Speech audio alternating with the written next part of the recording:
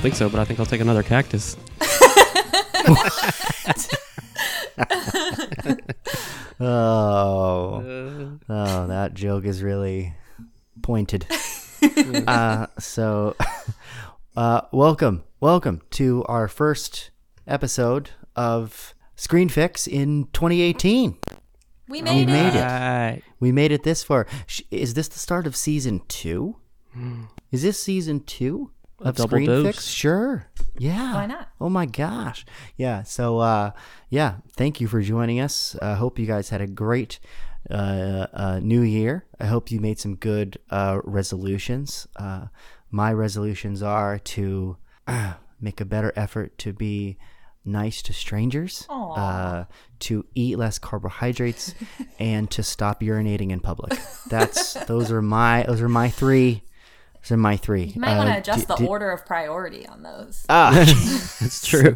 Do you have any resolutions, Katie, the lady one of my co-hosts? Yeah, I've got a bunch. That way, if I keep, any of them, I've improved a little bit. But ironically, one of them is no screens during dinner, despite being a screen fixer. Dinner time means no screens, so that's been going okay. So, yeah. Oh, man. That's good. Do you usually pull out the phone when there's awkward silence, or like the middle when people are talking, or like literally in the middle of when you're eating and you get like spaghetti sauce on your screen? Do you eat spaghetti? You probably don't. You're gluten free. Spaghetti squash, yeah. All right, when you're eating your zoodles, you get some sauce on your screen. How much food has made it onto your screen? Yeah, like today I got pizza sauce on it. Gluten-free pizza. Thank you, Domino's.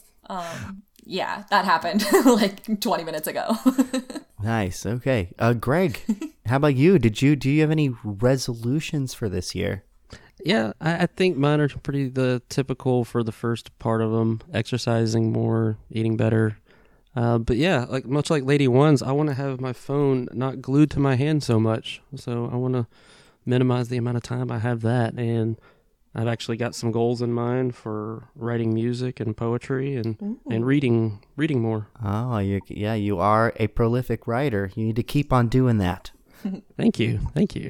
Yeah, we know we do. Yeah, you do your local coffee house stuff. We all know about your insane impressionist comedy. Yes, of course, I have to do that. Still yet to do an open mic, but at some point. And there's your old acting days. Much. It brings me back. All right. Resolutions. New Year's was good. And I am looking forward to this year. Fresh start. Fresh sharts. That is, No. what the hell is that? Yeah, apparently there's I'm a not difference off in to those. I am not off to a fresh start. Apparently, I can't even get off to a fresh start. So, new year, Screen Fix. We're gonna have a new format. We're gonna give you a little bit of quick movie news. Then we're gonna hit you with an actual screen. We're gonna give you your movie news fix, as in your like drugs, and then we're gonna do a screen fix, which means we're gonna take a film that's out and we're gonna give you ways to improve on that film. Not necessarily a bad film. It could be a pretty good film, but ways that we can make a film better, because we always end up doing that anyway. We end up giving our screen fixes. So let's go ahead and use our fix in both ways. I don't know. I feel like I said that the worst way possible. Nobody understands that. I Anyway, get it. The new format is a little bit of movie news, a lot of screen fixing. There you go. right. Movie fixing. And let's go ahead and start off. Our first topic here, Rian Johnson. We actually talked a bit about in our Last Jedi bonus episode, about Rey and about how Rey's parentage is just kind of thrown away. She's nobody. I actually think Lady One was like, no, you set her up to be something. We didn't do that. Yeah. You made us have expectations and then you just threw them away. And the thing is, like, that whole movie did that kind of. Like, the things that we were set up and we were expecting. The thing is, we don't want everything to pay off the way we expect it, but there's some things that we definitely want to pay off the way that we are led to believe that they will. I mean, the surprise isn't haha, gotcha, they're nobody. The surprise should be like, oh, that's an inch. Yeah. It's not this. She's not these people's parents. She's these people's parents. There's no knock joke where nobody's at the door. That's not how it works. Yeah, that joke sucks. And for some reason, worst joke. Last Jedi gave us the knock joke. Who's there? Nobody. Mm-hmm. Nobody who? Nobody who, and they dead now. That's it. They're not even going to show up later. They're dead. Like, ugh, I'm mad. So Rian Johnson has said that, maybe maybe Rey's parents are somebody. Who's to say? Somebody else is writing it now. Hands washing. Done. I'm out. I'm off to my separate trilogy that is gonna have weird force powers, I'm sure, and Superman flying people, and people disappearing, and hologramming, and essentially becoming superheroes. That's what Rian Johnson is gonna go do. But I actually feel as if Rian Johnson, and this fits, I think, with that. He didn't make a second movie. He didn't make a middle movie. He made a middle movie and an end movie, and then handed it back off to JJ. Yeah. He did what he wanted with all of JJ's things, took them to their conclusion, and other than being like, some of them escape in a ship, he really got rid of some of the things that JJ started, kind of threw things out that he didn't want to deal with, kind of tidied the story up, and then gave it right back to JJ. And I feel like this is just him almost like admitting that I gave you, even though I gave you like a middle and an end, I gave you something that was ambiguous enough that JJ could come and change it, or I don't know. Yeah. Is that something that we can assume is going to keep happening with more movies, different directorship, different co-writing, with leave certain, blanks left to tidy up later? I mean, is that something that we can expect to keep seeing more of in the future as this saga goes on and on and on? Well, you know what? This happens with stories that are constantly written by different people. It's like Thor movies that I always bring up because any ending of a Thor movie in the Marvel universe is immediately thrown away in the next movie. It's because somebody else is now writing it and just doesn't want to deal with that. And this Star Wars movie, the first one, this second one was written by Rian. So I feel like this happens when you have movies that are constantly written by different people, these trilogies. Whereas if this whole trilogy would have been written by the same person or team of people, I feel like they wouldn't be left off with so much, here you go, gave you a baton of stuff, do what you want to do with it. I feel like that's kind of a bad thing about this type of storytelling. The good news is that with each story you get someone's new fresh take. But you lose the big picture. You lose the big picture. Making an attempt to make something very defining about their interpretation of this storyline, and to take these hard turns. I think there's good and bad. Katie, do you have a take on it? It's frustrating as a fan to just have it sort of be somebody's project for a minute. Like, people love these movies. There's like more than one generation now has grown up on these movies. So to just be like, oh, I did my version of it, your turn, is kind of like, what? Like, hot potato. Maybe as fans we're taking it too seriously, but I mean, if we didn't take it that seriously, they wouldn't be as successful as they are. So, like, come on, do a little fan service. Sure. Don't just hacky sack Star Wars. Right. And it's like episodes 4, 5, and 6 do have different directors, but Lucas is always right there with the story. Right. So you've got that through line. And then, of course, Lucas directed and wrote the prequels, so those all have a very consistent through line. These ones are different, and they feel different, and there is something very, in a way, disjointed about it. And you knew it from the moment that Luke was given the lightsaber and he threw it over his shoulder. Yeah. That was almost like, screw what JJ did. This is Ryan's movie. Like, that's what that said. Yeah, for sure. That was, you point. can tell that was immediately a different shift. And this is not the same person who was running the camera from when you saw it end in Force Awakens to when you saw it start in Last Jedi. Like, it couldn't have felt more different.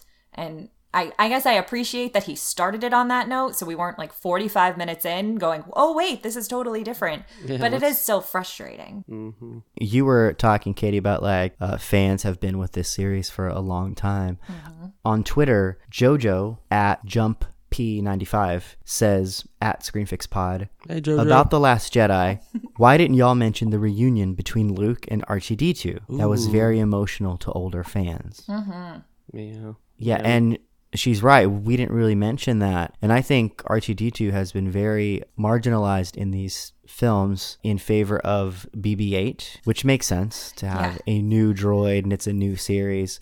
I think the R2-D2 and Luke reunion could have been a little bigger. You know, he did have that instrumental to the plot showing of the Princess Leia, "Help me, Obi-Wan Kenobi, you're our only hope" hologram, which essentially changed his mind. Yeah. I mean, he still didn't leave with her, so it didn't change his mind that much. Yeah, but he still kind of downplayed it with a little bit of like levity, like, oh, that was a low blow.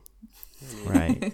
For And a it's moving, almost like- kind of reunion, you would hope it would have had a little bit more emotion or evocative kind of nature to it. Yeah, there just wasn't much of a reunion with Chewbacca or R2-D2, or, you know, these people that he's known for so long and has essentially gone to war with. Right. You know, I mean, Chewbacca was like hanging out outside and like Eating porgs. eating. Oh, no. Was he eating porg or was that some other kind of space chicken? And the He porgs was definitely were like, eating porgs. Did you see their cute little faces when they watched him? They were so sad. they were super. Wookiees gotta Is it- eat. Do you think it was purposeful that porg was so similar to pork? Oh. No. They're Okay. it's friends, not food. Come on, Chewbacca. So, yeah. So I didn't think the reunion. It was a great moment. I feel like R2-D2 probably needed about one more. Yeah, there could have been a little more with him. Yeah, to be relevant to the story. And even in the first one, he was just this. He was shut off for the Yeah. for the whole movie. He like was barely there. He's just like popped out become at the this end. like plot kind of like we need this thing to change a character's motivation or to send the plot in a new direction. Device is R2-D2 now. R2-D2 famously was George Lucas's favorite character, Yeah. and he made sure that at least once a film, R2-D2 saved the day. So if you go back and watch those movies, once every movie, R2-D2 saves them all. Mm-hmm. Yeah, and hence why BB-8 was, led to do that with his little BB-8 headbutt. Yeah, that they're bringing in that he's saving the day at his own cost of machinery and repairs. BB-8 is taking control of ATST walkers and blowing mofos away. Oh, That's yeah.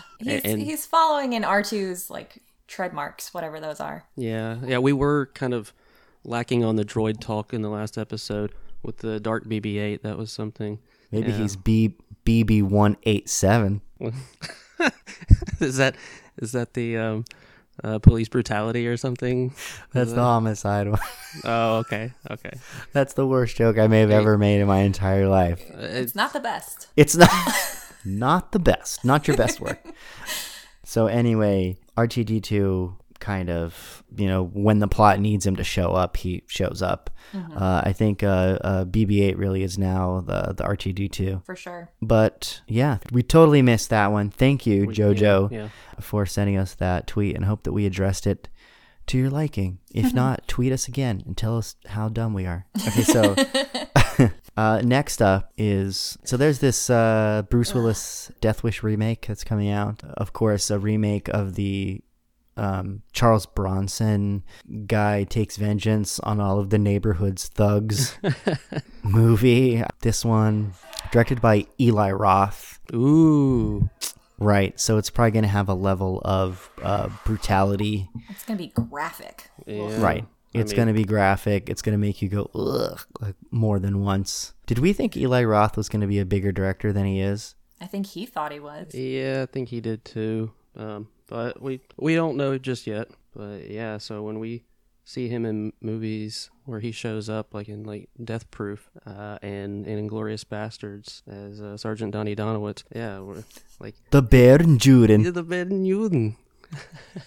I mean, we're led to believe that he's more than just like his character, funny self, because he usually has a level of humor to his character roles. whether it's egotistical or whether it's just maniacal.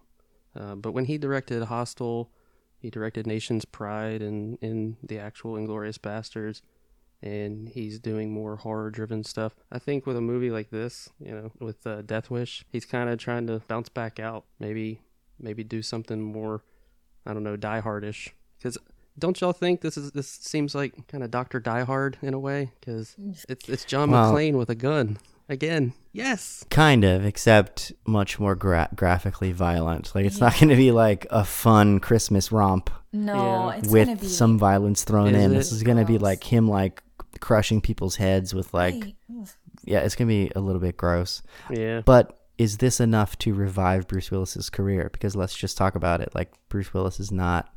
When's the last time Bruce Willis made a film that was relevant? It's been a while.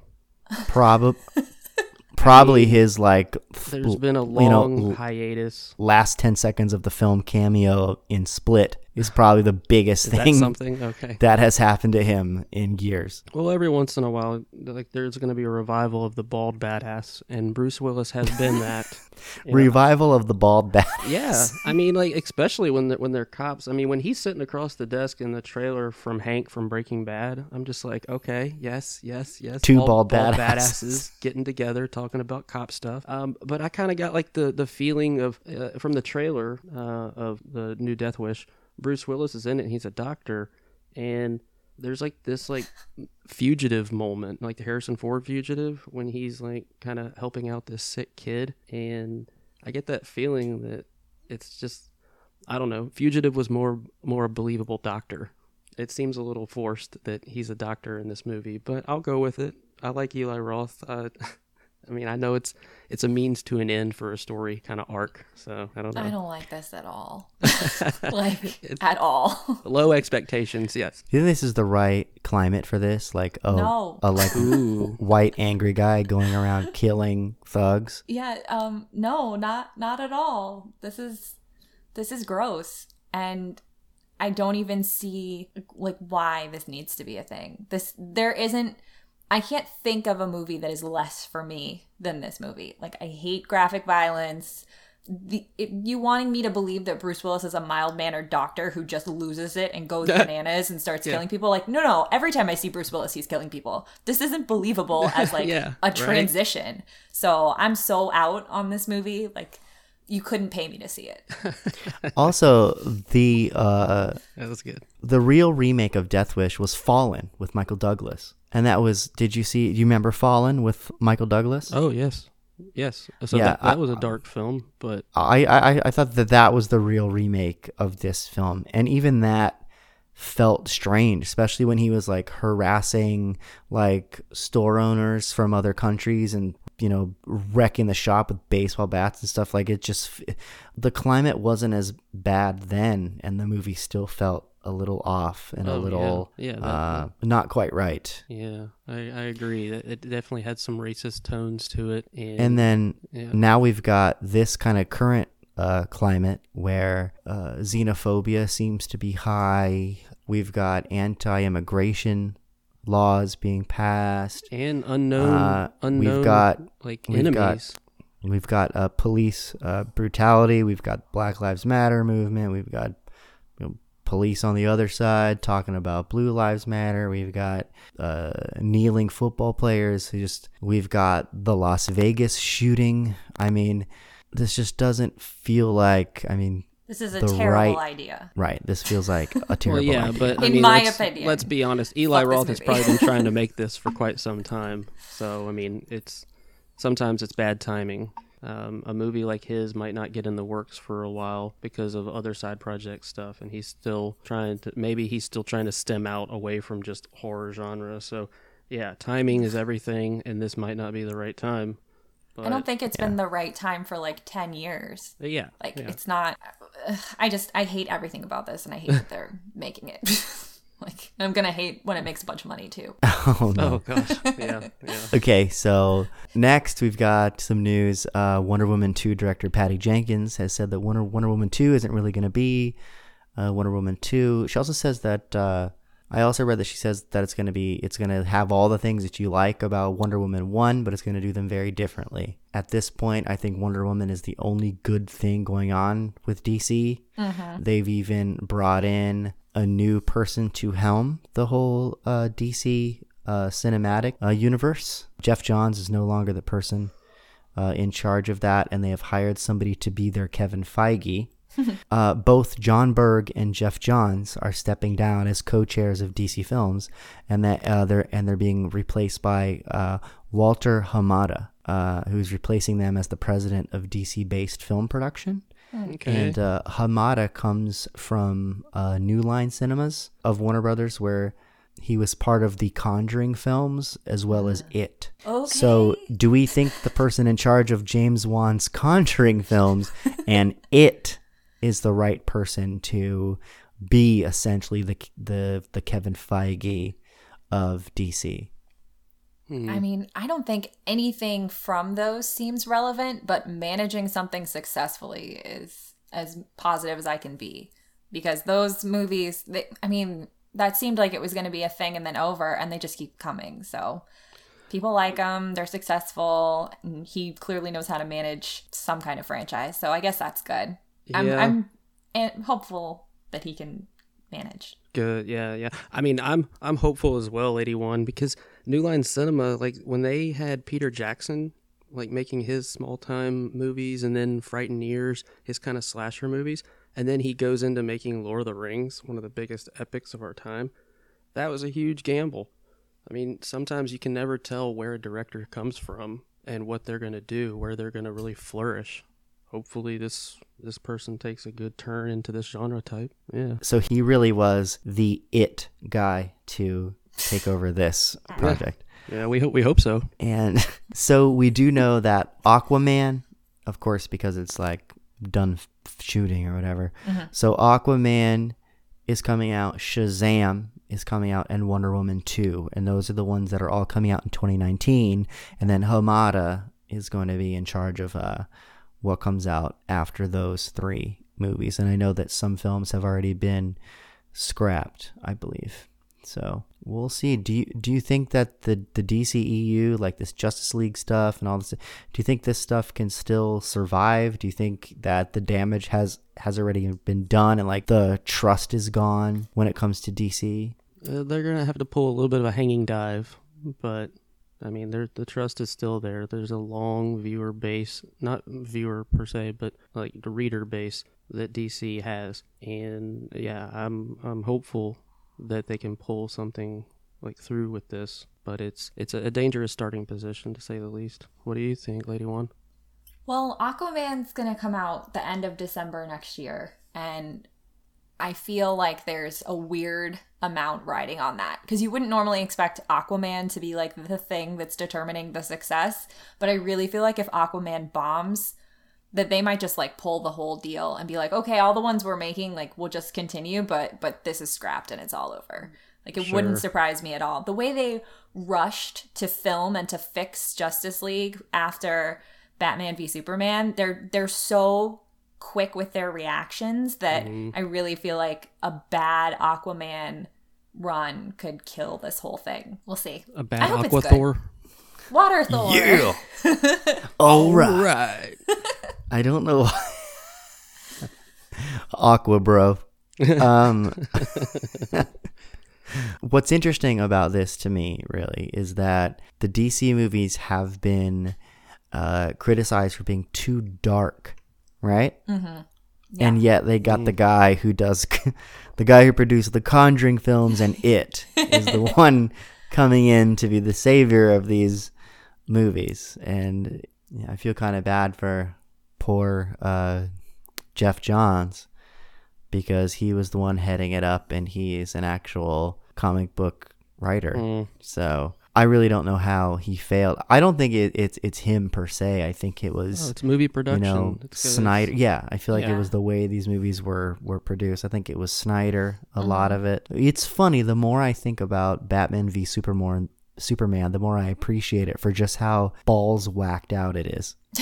Like I start appreciating it more and more, just for that reason. Okay. Right in line with this kind of DC floundering, especially with Justice League doing so poorly, is the fact that 2017 had the least ticket sales in 25 years. That's crazy. Which seems crazy, right? Like 25 years. Yeah. And it had the second biggest movie of all time come out with Last Jedi, like having that weekend. And still, that didn't even, I guess, move the needle. That's crazy. I mean, I think Maybe they didn't do the count until later. I'm sure someone ran the numbers correctly.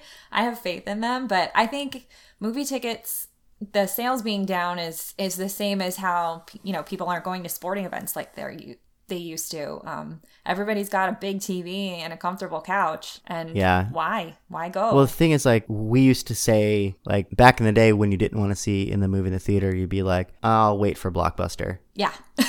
And now you say, like, I'll wait for Netflix. Yeah, I'll wait for which is on-demand. actually default for I'll wait for Netflix or Amazon or Yeah.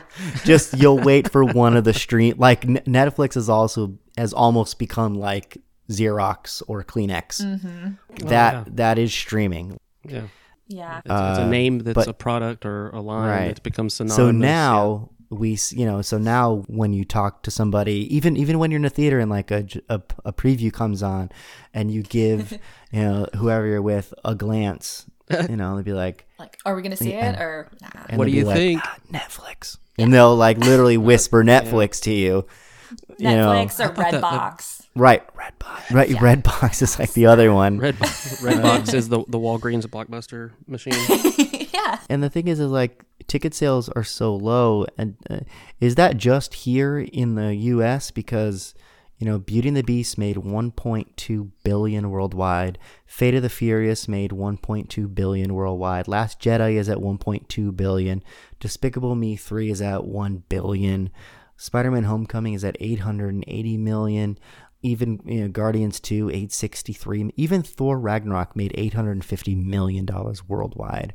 Also, 25 years ago, they weren't getting those kind of international numbers. Right. So at home, maybe studios are not making the coin that they were. But I think probably some of it is you can Netflix it, or you can even, people who illegally download, you can just wait and download it and just watch it on your Plex or something. So there are it's a lot easier to watch a movie now that you can just wait for it, and there's a million ways that you can watch it. And I think that's part of it. But I also think that studios are not hurting too badly, because No, not at all. worldwide they're still making massive amounts of money. Yeah, and they're taking that into consideration because they're thinking globally. They're trying to think of how much money they're going to make in the different markets. Yeah, they're even putting Chinese characters in movies like Rogue One. They're definitely making movies for the international market, and I don't think studios are hurting. I hope maybe it's hard here because movies cost so much, like $12. If you're a family of 4, you're spending $48 just to get in. Right. You buy some candy and stuff, you're suddenly like, this is like a $65 night to go see Coco. Yeah. So I think that's also part of it. You're going to wait and you're going to save your money for like a big blockbuster thing. You're not going to go to see an indie movie anymore unless you're some kind of like retired person going to the matinee. Yeah, or like you do a movie podcast or something. Or you do a movie podcast and you have to go see, I, Tanya. But like With pleasure. So, or you have a movie pass, and then you just spend $10 and you just go see everything. So moving on. Speaking of movies that we did see, right along line with I, Tanya and all that, Shape of Water, which was actually my pick for movie of the year. I saw it. Katie saw it. Greg saw it. Katie did not see it. Nope. She still hasn't seen the bestiality, but it's okay. I saw it. Greg saw it. Let's go ahead and give it a quick review together. I saw it in an indie theater, in a historic theater. Amazing experience. I thought the movie was so good. visually outstanding, plot that kept me feeling sad, Captivated. happy, Yeah. grotesque feeling even at times, challenged me in so many ways. I thought all the humor landed, all the heart landed, all of the suspense and fear landed. Like, I had all the emotions during Shape of Water, and that's why I gave it my best of the year. But Greg, what was your experience when you went to see Shape of Water? Oh, nothing to fix. It was I was transfixed. I'm gonna quit that. I really liked it. Now, I didn't realize how much I was gonna like it because I'm a Michael Shannon fan and I know how dark he can get, but also with a level of realistic portrayal that has like where you understand his perspective, and I definitely got that. But I still, And he was dark in this. Yeah. Like, they definitely let him get dark. The movie was definitely a rated R. yeah, It had some graphic violence. There were moments where Michael Shannon's wife just whips her boob out. Like, I'm like, out of nowhere. You're like, what? Like, it just... is that a thing in like the late 50s kind of small town like kind of I household? was just like in 2018, can movies still do this? Like, Yeah. can you just whip a boob out? I don't know if you... But like, yeah. So I was like, wow, this is rated R. I actually didn't know it was rated R, and I had to look. And I also didn't know it was rated R because in front of me was seated a father who apparently brought his like what looked like 13-year-old daughter Oh. to see this movie, and more than once he buried his head in his hands in like embarrassment and shame, while the daughter was just like, ugh. Like, they both were equally as uncomfortable. Oh yeah, And yeah. I found it hilarious. Yeah. I could see how that would be hilarious to like a spectator. I wasn't quite as young, but when I saw Thank You for Smoking with my parents, I didn't fully enjoy that experience. I was kind of hoping for something else, but that's a side thought. The Shape of Water, for how it's got like the French music in it, how it's got like what you were talking about. With like it challenging you, that it kind of challenges you with your understanding of like how would you handle this situation? Would you fall in love with this type of different creature who has you, Like who fish- has your soul? Fish god. Fish god. What Your Amazon fish god. Teach me your Yeah. ways. Yeah. So it's it definitely had me throughout. I thought there was a whimsy and a worry to it. And I guess those are the only things I can really think of that really just had me captivated. I didn't realize it was going to be like a dance of a movie. I thought I was going to be able to start seeing where the story was going to go, but I really didn't. But I also felt like it wasn't... because it goes all the way. Ooh. And speaking of all the way, what kind of animal god would something have to be for you to have sex with it? I'm thinking, okay, all right, this is just off the cuff here, but Oh dear. since we're going there, something that helps me not feel like this is as bad, it would have to be like a big bird, something. So Big Bird? No, like, not Big Bird. specifically Big Bird. Big Bird No, from Sesame no. Street. I'm hearing Jesus, Big man. Bird. You can't change that now. No, not Big Bird. Nope, you All said right. Big Bird. All right, I'm gonna own that one. Big Bird, hit me up. This is like Sesame Street corner. Oh no. Oh gosh. It's working. Oh man, Big I thought Bird's I said working. a Big Bird, but I guess I said Sesame Street. I Big didn't Bird's use the like, article. this is my block. And like pushing all the other birds out. All right, so you would make love to a giant bird god if you had to? Yes, a giant bird god in front of Big Bird, just to make him jealous. But yeah, that's What about you, Katie? Like, Yeah, no. what's your animal god? I'm sorry, but in the immortal words of Lucille Bluth, I don't understand the question and I won't respond to it. That's just too weird, and I didn't see this, so I guess seeing this movie puts you in a mindset where you start wondering like what your thing is. So I'm not aware I have a thing yet, so sorry. But what about you, Okay. JC? I'm trying to think of like an animal that's kind of sexy. Tiger. Tiger be a good one. Like, wow, Greg, you just You did not just see that. Yeah, Tiger- no, we did. He was all Tiger over my does it. microphone. He had There was like Bruce, a you gotta literal go. tiger that just jumped on Greg's lap right as he was talking about a tiger being a good animal sex god. Right, so it's very ironic. Oh no! I'm thinking This was. it's like an animal that's pretty sexy. Yeah, like kind of like a jaguar or something, or maybe like a sloth because I like to take it nice and slow. Yeah, that. So anyway, so obviously Shape Water, they take it all the way. But this movie was amazing. Let's move on to another quick review.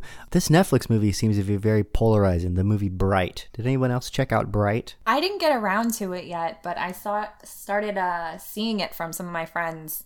Like they were posting that they were watching it like on Snapchat and on other things. Yeah. And I was getting some mixed responses. So I'm still, it's in my list. I'll get to it. They've already greenlit Bright 2. Right. Which I'm fine with. Once you get past how hokey it is and how like orcs are like thugs and like see the plot, like the one guy is like the character played by Joel Edgerton is the first orc cop. So he's seen as like a traitor largely, but then this little elf girl comes to them and she has like a magic wand, and then everyone's trying to get this magic wand, and it's real dangerous, and there's all this prophecy and going on and magic and elves, and they all live in the same Really? Weird gritty like LA universe. Yeah. And Martin Lawrence doesn't show up anywhere. Fingers crossed for Bright too. Yeah. I mean, Bright 2, that just like the like Bad Boys reteaming would be amazing. it would. It's his next partner, and he's an orc. Yeah. So this is like gangster Lord of the Rings. It's like Lord of the Blings, and it's on. So anyway, I just wanted to do this review to make that joke. And so anyway, it's once you like settle down and go, okay, I'm gonna go ahead and accept this absurd world. It's pretty good, despite some of the terrible dialogue. There are some terrible lines in this thing. I fully blame Max Landis for some of the cheesy bullshit, but they at least did craft a decent world, and David Ayer was definitely up to the task of directing this movie, and I think he excels at this gritty LA stuff anyway. Yeah. So I think it was the kind of the perfect thing for him. It was both in his wheelhouse and out of his wheelhouse, because it was gritty LA cop story, but then there was like fairies and magic and craziness like that. But I thought it was better than what some of the critics were saying. Like, it's not great. Yeah, it definitely belongs on Netflix, I feel.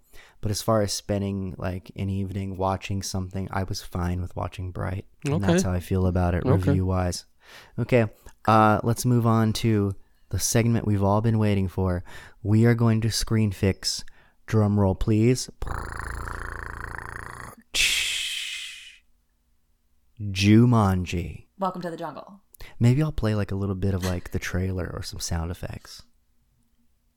Yeah, try for that. Maybe I'll get crazy with it. Or you can play the Welcome to the Jungle song. Yeah, right we'll there. get Axl Rose on board. No, I'm gonna do the like.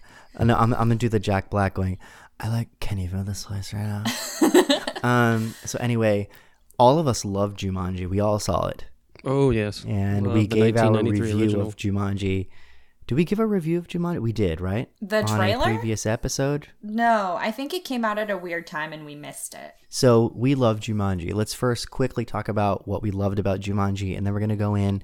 And even though we loved it, we're going to fix it, because no film is without, its own little flaws. And even a movie that's good can probably be better. And besides, it's just fun to do this. So what'd you like about Jumanji the best, Katie? I really was not expecting much from it, to be honest. I don't typically see movies with The Rock or Kevin Hart. Like, it's just not my usual. And we were going to the movies. I was going with all my family, and we were deciding between The Darkest Hour and The Post. And at the last minute, like, crazy left turn, and we ended up in Jumanji: Welcome to the Jungle. And I was pleasantly surprised. It was very funny. The plot just kept moving. It was just a good time. There was adventure. There was like cool effects. You know, you were definitely immersed in this world, and everyone was hilarious. So I very much enjoyed myself. Yeah, I actually thought the same thing. I thought it was a pleasant surprise, a fantastic way to spend, you know, a weekend afternoon. And right, the cast just seemed so game for it, didn't they? Yeah, they were all in. Yeah, the cast was very game for it, and you love movies like that where the cast just feels bought in completely. And I was pleasantly surprised by everybody in it. Jack Black steals that movie because he is playing a like disinterested, self-absorbed teenage girl, you know, in the body of pudgy Jack Black. So he has to act. So he has to act. He has to be Jack Black as a self-absorbed teenage girl, and he steals it with every line he says. The Rock is fine. Kevin Harding. Oh yeah, good, Kevin Harding good. is hard out.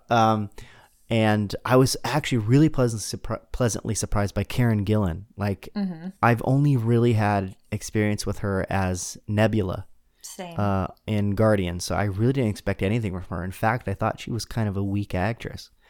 And then, I don't know, like this movie must have been just the perfect thing for her because I loved every bit of her performance as awkward teenage girl in an action badass heroine's body. Yeah, she nailed it. Yeah, and you're right, like the plot was fine. I was on board with it, and I had a great time with it. It's like it almost felt like, even though it took place in a video game, it felt like a good throwback adventure movie that they don't make anymore. Yeah. And I loved that about it. Greg? Well, I didn't see it, but You son what of I can say is, for expectations from seeing the trailer and loving the original and really having the original scare me when I was a kid, I like how this is kind of turned over. It's like a video game. So my take on it, from hearing like the reception that I've heard lately, all positive responses, hearing that like from you guys that the cast was totally on board, and then watching the trailer and laughing out loud a couple of times.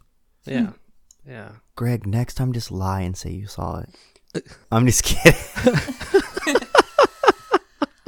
All right, ready? Wait, So call me Mustachio.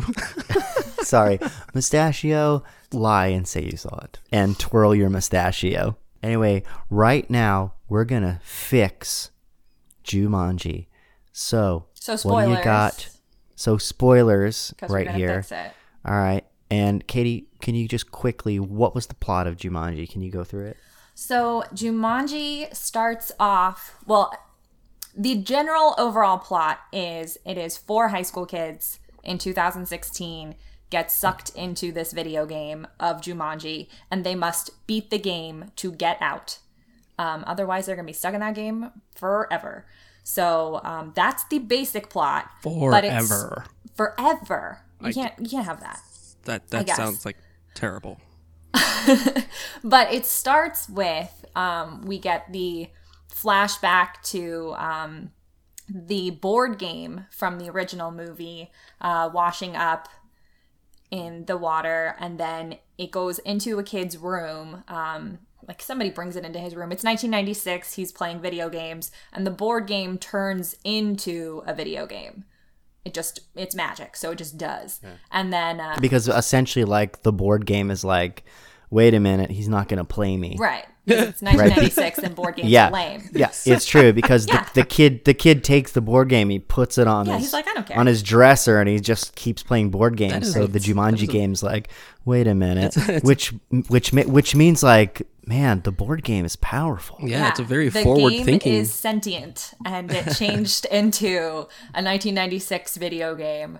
And then he wakes up to the drums, and then he plays it, and that's where we start. Yeah, and he gets sucked into the game, and you're like, all right. Yeah, And we then just see the green glow. if Jumanji changes throughout the ages, what was Jumanji in like the ancient Rome? Exactly. It was like I actually was intrigued. I'm like, oh, interesting. The kid won't play the book because I thought it was just gonna show up as a video game. Right, like we weren't So, even gonna yeah. acknowledge that the other had Right. happened. So I thought that was actually very, very clever. That was cool. To be like, oh, the kid ignored the board game, and Jumanji realized it had to adapt. Yes. I liked that. That was cool. Yeah. Some games need to adapt. Like Monopoly seems pretty dated now. Like maybe Yeah, Monopoly's just getting stamped out as like a new, different type of adaptation or interpretation every single like turn of the aisle at the Target or something. I think the worst games that just get like rebranded over and over are like Risk. Yep. Like Risk is just like Star Wars Risk, Lord of the Rings Risk. Yep. They just change the Risk for people each time. who love coffee. It's a Yeah. coffee plantation Risk. Java Risk. Wow, they have but like coffee in Singapore? Okay. yeah, they're like Game of Thrones Risk, and that one just changes over and over. Yeah. But Monopoly, I wonder what they could do, like Wolf of Wall Street Monopoly, Ooh, that'd be good. or like where it's like I don't know, you pick up drug cards. Yeah, I don't know. loods. Instead of lewds. instead of, like, yeah, you lewd can dice. the like little pieces are like the little iron little pieces you can use are like Yeah. Quaaludes, Oh gosh. Yeah. That's, nude woman, yacht. And those are the little bronze things. Oh, Jonah Hill's penis is one of the bronze little iron pieces. And that's you the can one use. that nobody wants. Like it was the hat in regular Monopoly, but in this one, nobody wants that. yeah. And the lewds, the lewds is like the car or something. Yeah, that's what everybody fights over. Oh. Right. So yeah. So it continues on, and then Katie, what's the plot? So these 4 different, quote unquote, different high school kids, because you know how you have to have one from each stereotype group. We've got the jock, we've got the princess, we've got the nerd, and then we've got like the freak. It's Breakfast Club. And Nice. it is. And there's nothing wrong with that. Like follow And they're in follow detention. the directions. Yes, they all get detention for various reasons. And Mark Evan Jackson is there as the principal, and I love him. And their detention is to pull all the staples out of all the magazines, and so they can be recycled or something. And they're clearing out a room at the school, and they find this 1996 Jumanji video game that somehow made it from that kid's house to the school. I guess they donated it or something, and they find it, and it's cool and retro, and like, I don't know, let's just plug it in and just do this. And they plug it in, they choose their characters, and into the game they go. Yeah, and then they realize that they're in the game. They've got little bars on their arm. That is their 3 lives. I like that. They each have certain skills.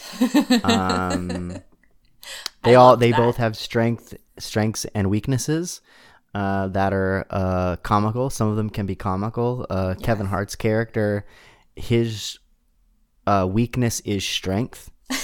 Which was funny because they made a joke like, my weakness is strength. Like, so that was pretty funny. So and they all of course are they're both very different characters from who they are in real life. You know, the awkward guy is so and so Bravestone or whatever. Yeah. The big jock is a really short guy who is known as being like lovable and cuddly or whatever.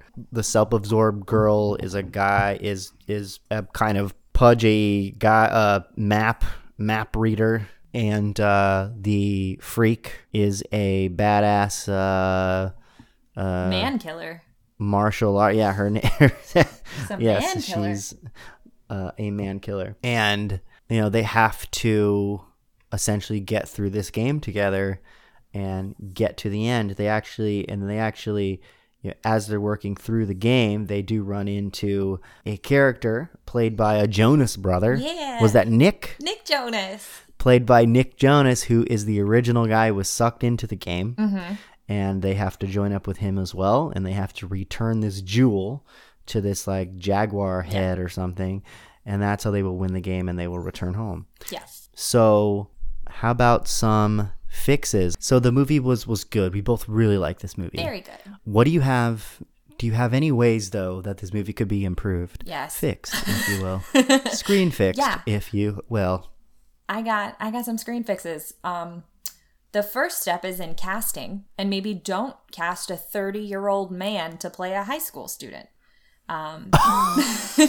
You're referring to the football player. Yeah, You Fridge have to be. is 30 years old. Like, that actor is 30 years old. He is only in like 3 scenes the whole movie. So you can't tell me that there wasn't like a 20-year-old kid capable of doing this. So just for context, because I had to look it up, because while I was watching it, I was like, no, that's a man. What is happening? Why is he wearing a leather jacket? His birthday is March 10th, 1987. He is closer to the age of the kid in 1996 who gets sucked into the game than these kids playing it in high school in 2016. Exactly. He actually remembers the original movie. They don't. Like, what? It was, again, only in a couple scenes, so like I really shouldn't be this bothered by it. But the first time we see him, he's talking to his mom, and I was like, is that his mom or is that his wife? Because he's a grown man. Like, How many times has that kid been held back? yeah, like, I mean, I get that they want you to see the difference between the nerd Simon and the jock Fridge, and like they used to be friends, but now he's too cool for him. But there's, they're cool looking 20-year-old dudes. I watch college football. Like, you don't need to cast a 30-year-old man. So that's They my used to be first. friends until the parents found out. Now there's a restraining order. Right? Like, no, you can't hang out with that 30-year-old man. You're in high school. Yeah. Questionable choicing It's a good one. All right. Good one. from the casting there. Like, what was that? That's one good fix. Yeah. It's funny because one of my fixes is also kind of character based. I liked all the characters, but I actually thought the weakest one, honestly, was The Rock's character. And I thought that was because they didn't give the original kid much of a character other than... So he did his old friend's homework and played video games. Yeah, that's it. That sounds like a normal kid. Yeah. Normal kids play video games and might do a friend of theirs' homework, and like even an old friend of theirs. I thought that they needed to give him more of a character flaw. Yeah. Yeah. That Yeah. Well, I mean, that bravery would help him overcome. I actually thought it should be more obvious. So sure. my fix actually was to give him something like a nervous stutter. Yeah. So it could be very obvious. Like he needed a very obvious character trait. Yeah, they gave him allergies, which you can't do anything with. Or He's like, or oh, something. I don't have them now. Yeah, so allergies. Yeah, so I thought maybe they should, and it would have been fun to watch Dwayne Johnson nervously stutter Yeah, through scenes. Like it just would have been more character. I agree. And totally. also like his weakness was nothing. That was awesome. No, I didn't think that was awesome. I thought, it's supposed to be like a video game universe. They all needed at least something. His couldn't have been, bad, but like that bad, but there needed to be some weakness there, like nothing.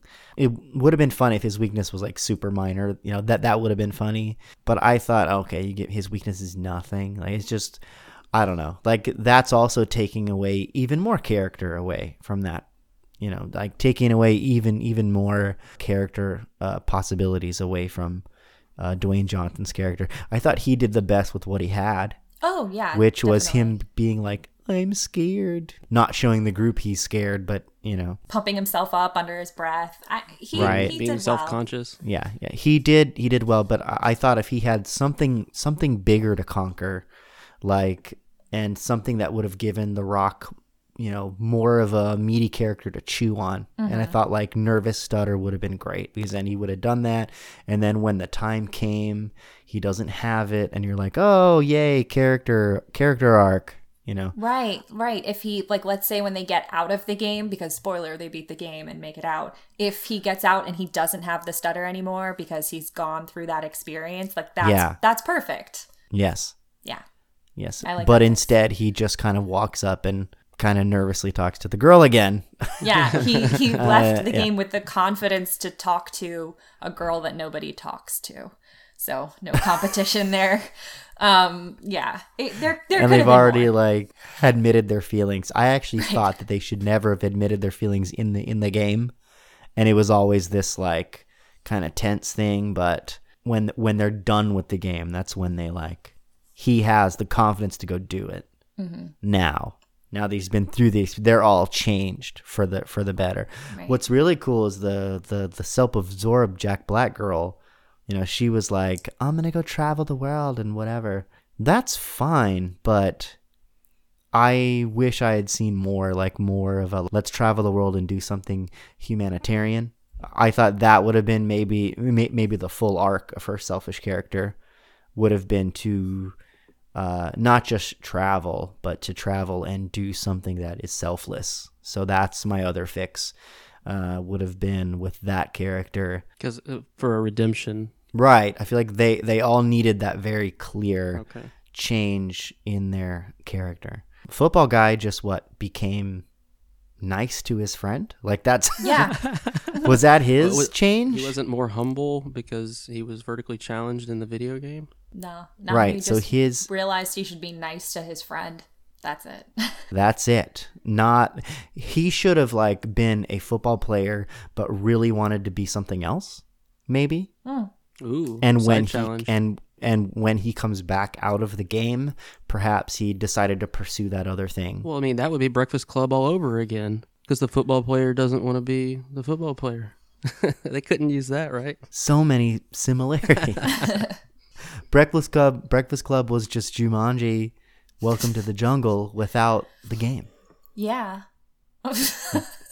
So that's my fix for that. I just thought that things should have been a little clearer. The quote-unquote freak girl also doesn't really get any change afterwards other than kid with the mole kisses her. Well, I think she has there's not really much to demonstrate her change and her character issue that they address in the game, because hers is that she's a loner because she's afraid of people not liking her. And there's not really a way to show that. Because it is still high school. You don't just walk up to a group of people that you've never talked to and just become friends with them. So, or maybe when he approaches her coming out of theater practice or even some kind of sporting practice, something where she's got to talk to interact with people. Because I feel like the whole point of going in the game and being different than yourself was to change yourself and come out the other side differently.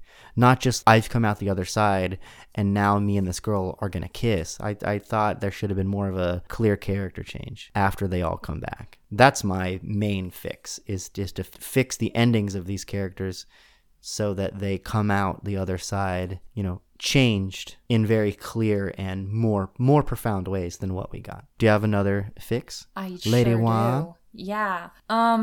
So when they meet Alex in the game, they realize it's him relatively quickly. And that's the Nick Jonas, correct? Right. That's Nick Jonas. He's there. He's the pilot in the game. So he's been there since 1996. And just clarify, he's the original person that gets sucked in. Right. So he gets sucked into the game in 1996, and they come across him at a certain point in the game that they've gotten to.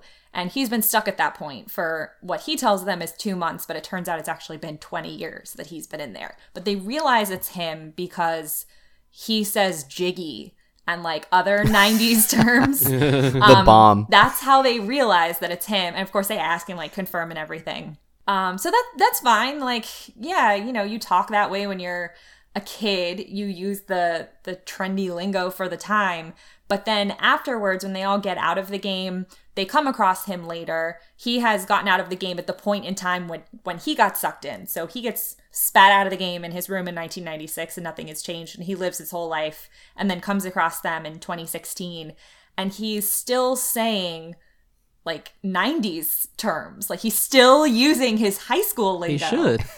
He says I'm stoked to see you guys. He says I'm stoked, doesn't he? I think so. But I don't say hella anymore. But everybody when I was in high school said stuff was hella this or hella that. I don't call people peeps or refer to my parents as my rents. I left that behind when I left high school behind. So why is he still saying this? It just felt I get it. I know that's him. They were beating us over the head with the fact that that's the same kid. I thought that was a little silly, a little insulting. I was I know it's him. He's wearing a Metallica shirt after he told us he's a total metalhead when in the game. So we get it. Also, there's no way that the way that they reunite later is these 4 kids come walking down his street and he just, without anyone saying a word, knows it's them. Yeah. And I'm he has no way of knowing. I mean, that all he knows at that point is they must have gotten out where they got in which would be the entire year of 2016. That's all the knowledge he has. So was every day in 2016 where he saw a group of 4 kids where he was like, oh shit. And he was just being weird to like groups of 4 kids. Like, we don't know. Oh, no.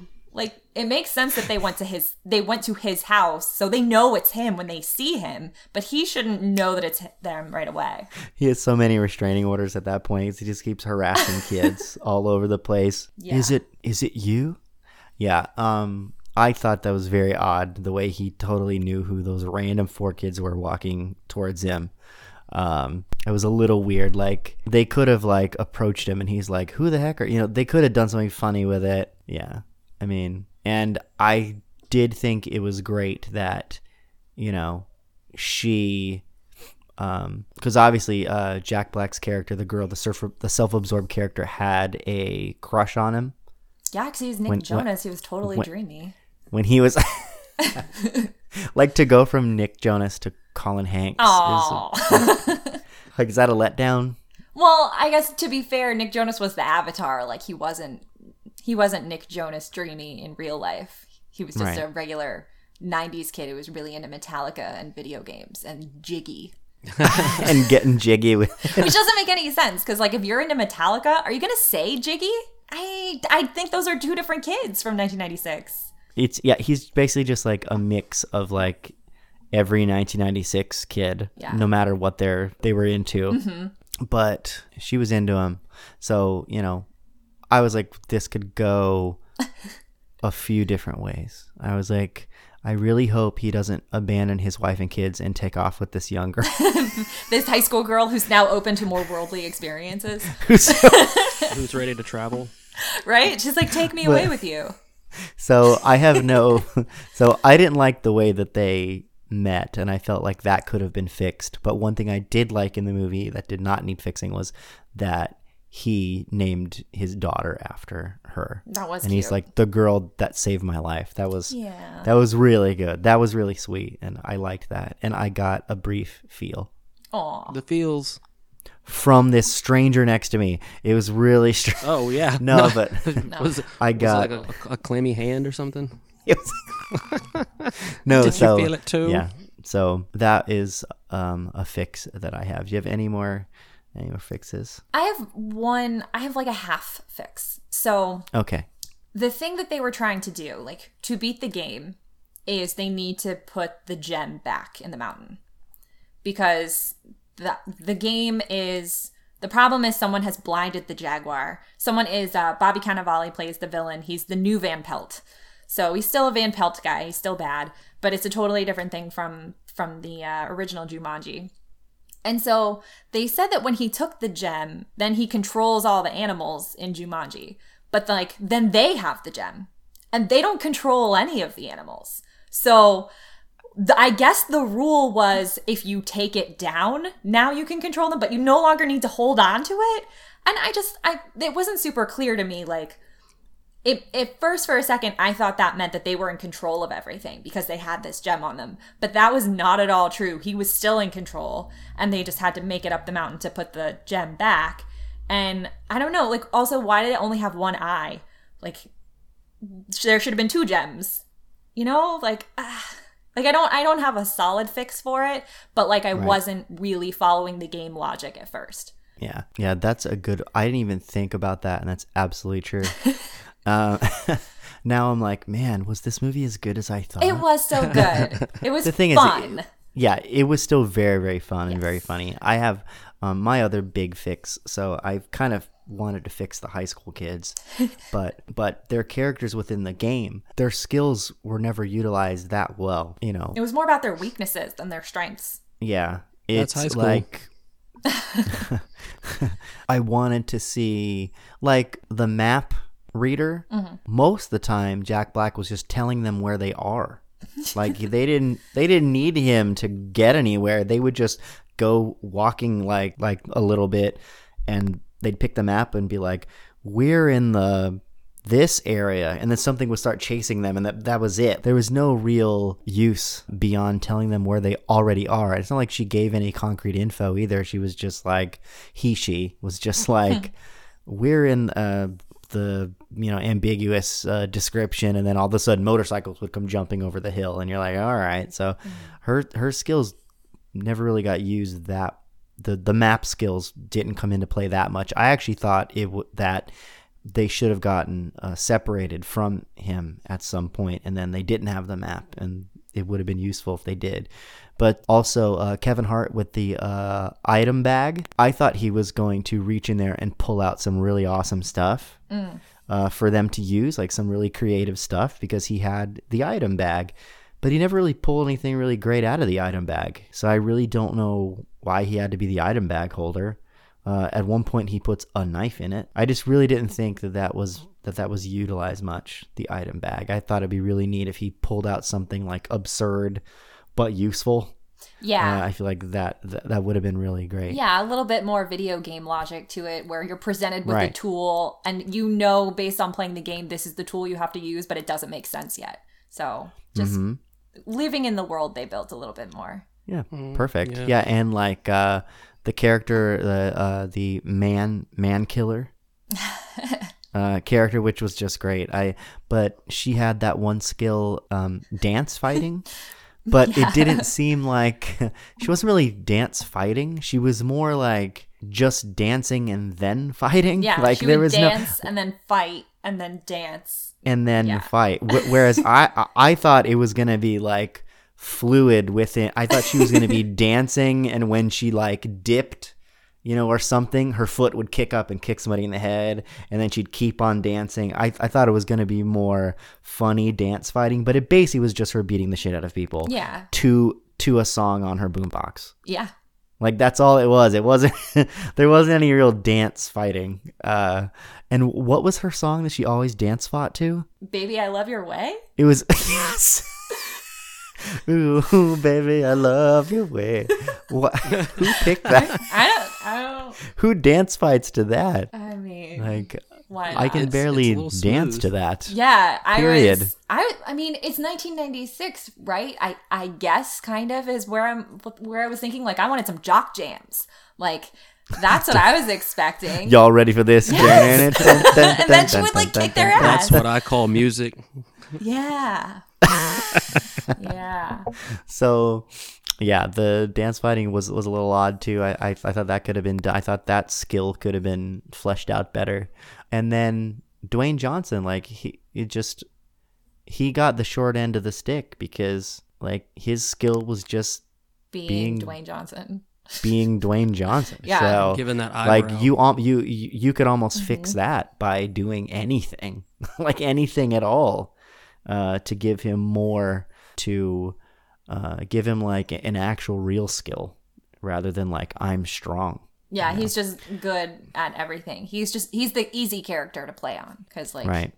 there are no real challenges. And those are basically my fixes for Jumanji. Those are my screen fixes. Do you have any more? Nope. We have screen fixed Jumanji. Applause. Are y'all ready for this?